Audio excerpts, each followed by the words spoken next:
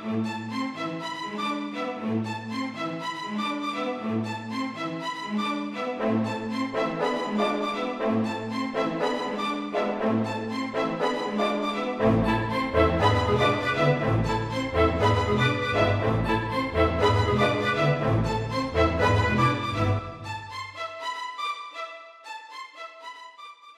and welcome to episode 18 of What the Dickens. This is chapter 17 of Great Expectations, read by me, Ian Pringle. Chapter 17.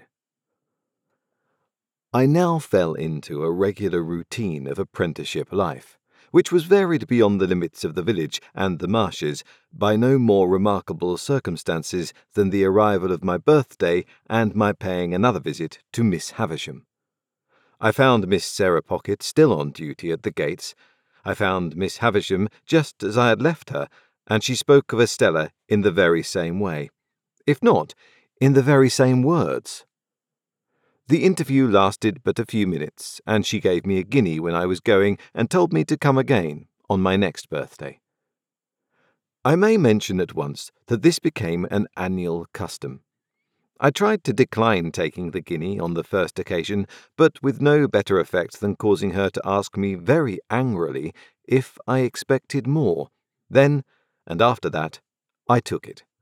So unchanging was the dull old house, the yellow light in the darkened room, the faded spectre in the chair by the dressing-table glass, that I felt as if the stopping of the clocks had stopped time in that mysterious place, and while I and everything else outside it grew older, it stood still. Daylight never entered the house as to my thoughts and remembrances of it, any more than as to the actual fact. It bewildered me, and under its influence I continued at heart to hate my trade and to be ashamed of home.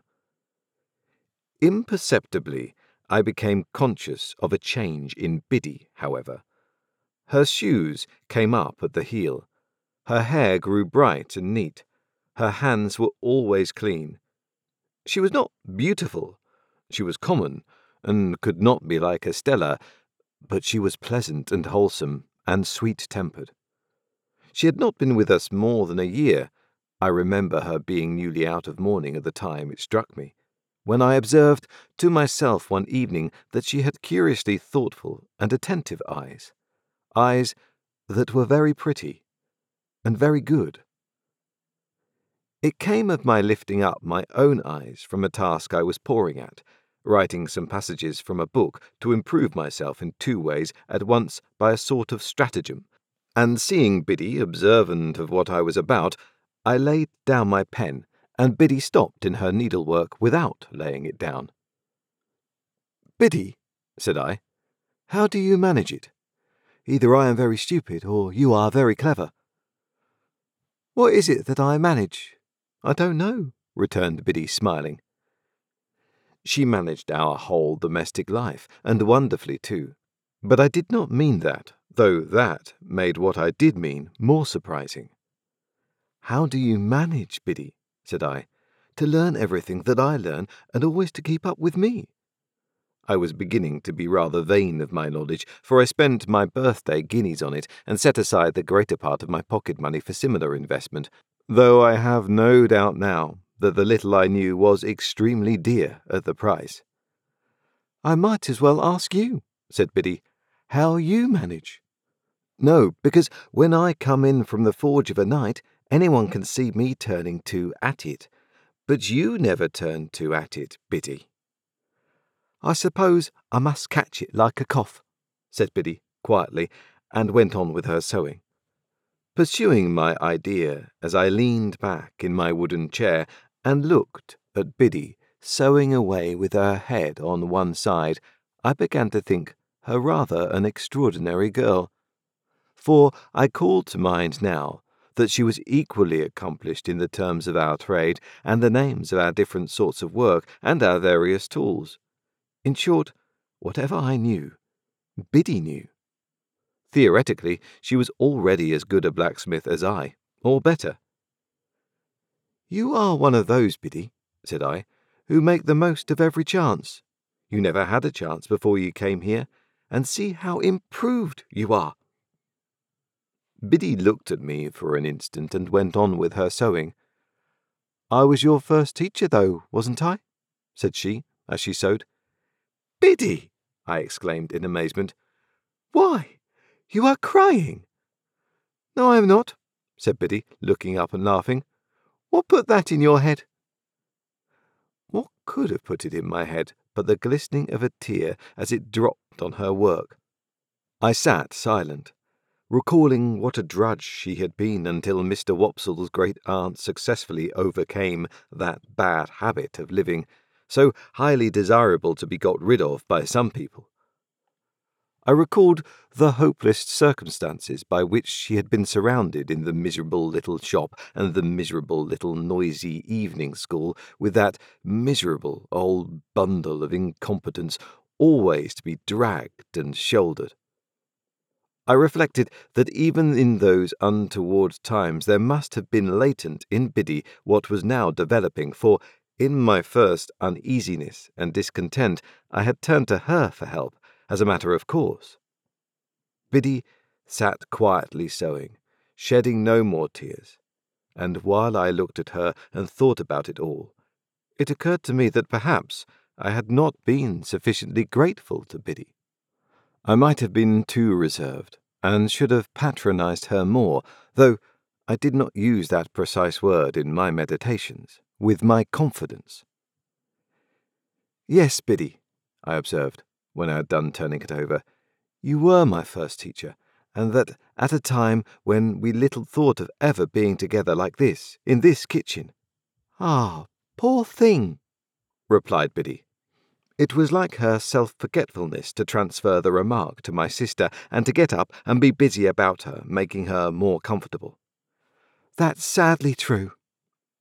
"Well," said I, "we must talk together a little more, as we used to do, and I must consult you a little more, as I used to do. Let us have a quiet walk on the marshes next Sunday, Biddy, and a long chat." My sister was never left alone now, but Joe more than readily undertook the care of her on that Sunday afternoon, and Biddy and I went out together. It was summer-time, and lovely weather.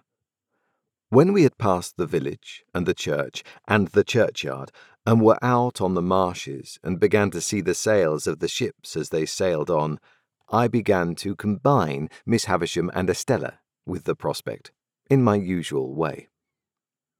When we came to the riverside and sat down on the bank, with the water rippling at our feet, making it all more quiet than it would have been without that sound, I resolved that it was a good time and place for the admission of Biddy into my inner confidence. "Biddy," said I, after binding her to secrecy, "I want to be a gentleman." "Oh, I wouldn't if I was you," she returned. "I don't think it would answer." "Biddy," said I, with some severity, "I have particular reason for wanting to be a gentleman." "You know best, Pip. But don't you think you are happier as you are?" "Biddy," I exclaimed impatiently, "I am not at all happy as I am. I am disgusted with my calling and with my life. I have never taken to either since I was bound. Don't be absurd." "Was I absurd?" said Biddy quietly, raising her eyebrows. "I'm sorry for that. I didn't mean to be. I only want you to do well, and to be comfortable."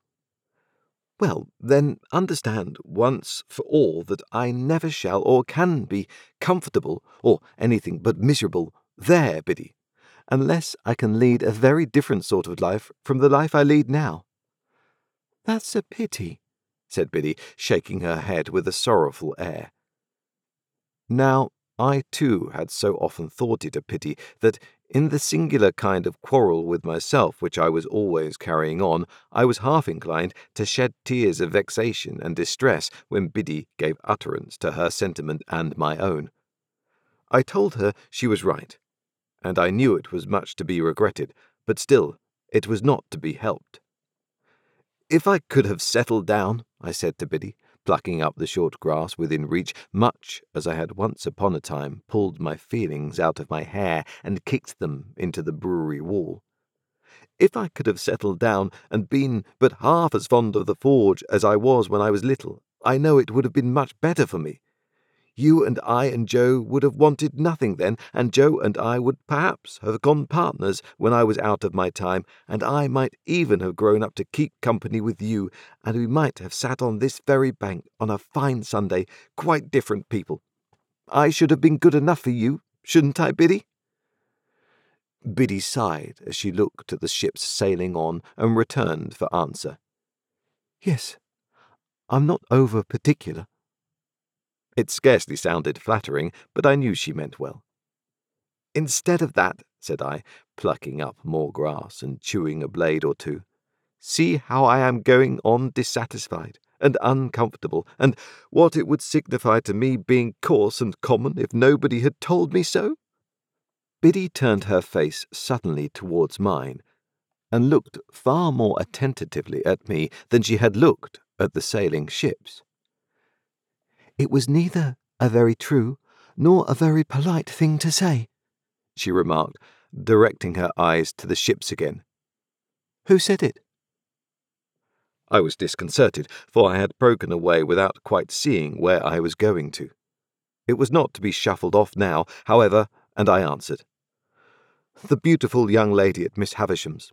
And she's more beautiful than anybody ever was, and I admire her dreadfully, and I want to be a gentleman on her account." Having made this lunatic confession, I began to throw my torn-up grass into the river as if I had some thoughts of following it. "Do you want to be a gentleman to spite her, or to gain her over?" Biddy quietly asked me after a pause. "I don't know," I moodily answered. "Because if it is to spite her," Biddy pursued, "I should think, but you know best, that might be better and more independently done by caring nothing for her words. And if it is to gain her over, I should think, but you know best, she was not worth gaining over." Exactly what I myself had thought many times. Exactly what was perfectly manifest to me at the moment. But how could I, a poor dazed village lad, avoid that wonderful inconsistency into which the best and wisest of men fall every day? "It might be all quite true," said I to Biddy, "but I admire her dreadfully." In short, I turned over on my face when I came to that, and got a good grasp on the hair on each side of my head, and wrenched it well.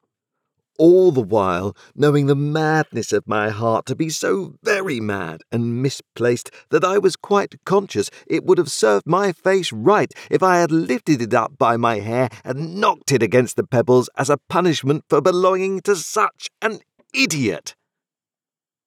Biddy was the wisest of girls, and she tried to reason no more with me. She put her hand, which was a comfortable hand, though roughened by work, upon my hands, one after another, and gently took them out of my hair. Then she softly patted my shoulder in a soothing way, while with my face upon my sleeve I cried a little, exactly as I had done in the brewery yard, and felt vaguely convinced that I was very much ill-used by somebody, or by everybody. I can't say which. "I am glad of one thing," said Biddy, "and that is that you have felt you could give me your confidence, Pip. And I am glad of another thing, and that is that of course you know you may depend upon my keeping it and always so far deserving it. If your first teacher, dear, such a poor one and so much in need of being taught herself, had been your teacher at the present time, she thinks she knows what lesson she would set. But it would be a hard one to learn, and you have got beyond her, and it's of no use now." So, with a quiet sigh for me, Biddy rose from the bank, and said with a fresh and pleasant change of voice, "Shall we walk a little farther, or go home?" "Biddy," I cried, getting up, putting my arm round her neck and giving her a kiss, "I shall always tell you everything." "Till you're a gentleman," said Biddy. "You know I never shall be. So that's always. Not that I have any occasion to tell you anything, for you know everything I know, as I told you at home the other night." "Ah," said Biddy, quite in a whisper, and she looked away at the ships, and then repeated with her former pleasant change, "Shall we walk a little farther or go home?" I said to Biddy we would walk a little farther, and we did so, and the summer afternoon toned down into the summer evening, and it was very beautiful. I began to consider whether I was not more naturally and wholesomely situated after all in these circumstances than playing beggar my neighbour by candlelight in the room with the stopped clocks and being despised by Estella. I thought it would be very good for me if I could get her out of my head with all the rest of those remembrances and fancies, and could go to work determined to relish what I had to do and to stick to it and make the best of it. I asked myself the question whether I did not surely know that if Estella were beside me at that moment instead of Biddy, she would make me miserable. I was obliged to admit that I did know it for a certainty, and I said to myself, "Pip, what a fool you are." We talked a good deal as we walked, and all that Biddy said seemed right. Biddy was never insulting or capricious, or Biddy today and somebody else tomorrow. She would have derived only pain and no pleasure from giving me pain.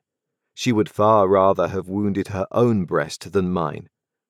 How could it be, then, that I did not like her much the better of the two? "Biddy," said I, when we were walking homeward, "I wish you could put me right." "I wish I could," said Biddy. "If only I could get myself to fall in love with you. You don't mind me speaking so openly to such an old acquaintance?" "Oh dear, no, not at all," said Biddy. "Don't mind me. If I could only get myself to do it, that would be the thing for me." "But you never will, you see," said Biddy. It did not appear quite so unlikely to me that evening, as it would have done if I had discussed it at a few hours before. I therefore observed I was not quite sure of that, but Biddy said she was, and she said it decisively. In my heart I believed her to be right, and yet I took it rather ill, too, that she should be so positive on the point. When we came near the churchyard, we had to cross an embankment and get over a stile near a sluice gate. There started up from the gate, or from the rushes, or from the ooze, which was quite in his stagnant way, old Orlick. "Hulloa," he growled. "Where are you two going?" "Where should we be going but home?" "Well then," said he, "I'm jiggered if I don't see you home." This penalty of being jiggered was a favourite supposititious case of his. He attached no definite meaning to the word that I am aware of, but used it like his own pretended Christian name to affront mankind and convey an idea of something savagely damaging. When I was younger, I had had a general belief that if he had jiggered me personally, he would have done it with a sharp and twisted hook. Biddy was much against his going with us, and said to me in a whisper, "Don't let him come. I don't like him." As I did not like him either, I took the liberty of saying that we thanked him, but we didn't want seeing home. He received that piece of information with a yell of laughter and dropped back, but came slouching after us at a little distance. Curious to know whether Biddy suspected him of having had a hand in the murderous attack of which my sister had never been able to give any account, I asked her why she did not like him. "Oh," she replied, glancing over her shoulder as he slouched after us, "because I'm afraid he likes me." "Did he ever tell you he liked you?" I asked indignantly. "No," said Biddy, glancing over her shoulder again. "He never told me so, but he dances at me whenever he can catch my eye." However novel and peculiar this testimony of attachment, I did not doubt the accuracy of the interpretation. I was very hot indeed upon old Orlick's daring to admire her, as hot as if it were an outrage on myself. "But it makes no difference to you, you know," said Biddy calmly. No, Biddy, it makes no difference to me. Only I don't like it. I don't approve of it. Nor I neither, said Biddy, though that makes no difference to you. Exactly, said I, but I must tell you I should have no opinion of you, Biddy, if he danced at you with your own consent. I kept an eye on Orlick after that night, and whenever circumstances were favourable to his dancing at Biddy, got before him to obscure that demonstration. He had struck root in Joe's establishment by reason of my sister's sudden fancy for him, or I should have tried to get him dismissed. He quite understood and reciprocated my good intentions, as I had reason to know thereafter. And know, because my mind was not confused enough before, I complicated its confusion 50,000-fold by having states and seasons when I was clear that Biddy was immeasurably better than Estella, and that the plain, honest working life to which I was born had nothing in it to be ashamed of, but offered me sufficient means of self-respect and happiness. At those times, I would decide conclusively that my disaffection to dear old Joe and the forge was gone, and that I was growing up in a fair way to be partners with Joe and to keep company with Biddy, when all in a moment some confounding remembrance of the Havisham days would fall upon me like a destructive missile and scatter my wits again. Scattered wits take a long time picking up, and often, before I had got them well together, they would be dispersed in all directions by one stray thought that perhaps, after all, Miss Havisham was going to make my fortune when my time was out. If my time had run out, it would have left me still at the height of my perplexities, I dare say. It never did run out, however, but was brought to a premature end, as I proceed to relate. Thank you for listening to Great Expectations, Chapter 17, with me, Ian Pringle. I hope you have been enjoying listening to these. I'm assuming if you got to Chapter 17, then you don't hate it. If you fancied just buying me a drink for a little bit of my time in the booth here recording this, then that would be very welcome, and you can find all the information in the show notes. You can just buy me a coffee or a beer or something like that. And the options are there to do that. If you can't, that's great. Maybe you could just spare the time to give me a little review or a rating on iTunes, Apple Podcasts, or Spotify, or whichever one of those platforms you use to listen to this, because that means more people get to listen to this lovely work by the wonderful author that is Charles Dickens. So thank you very much. Goodbye.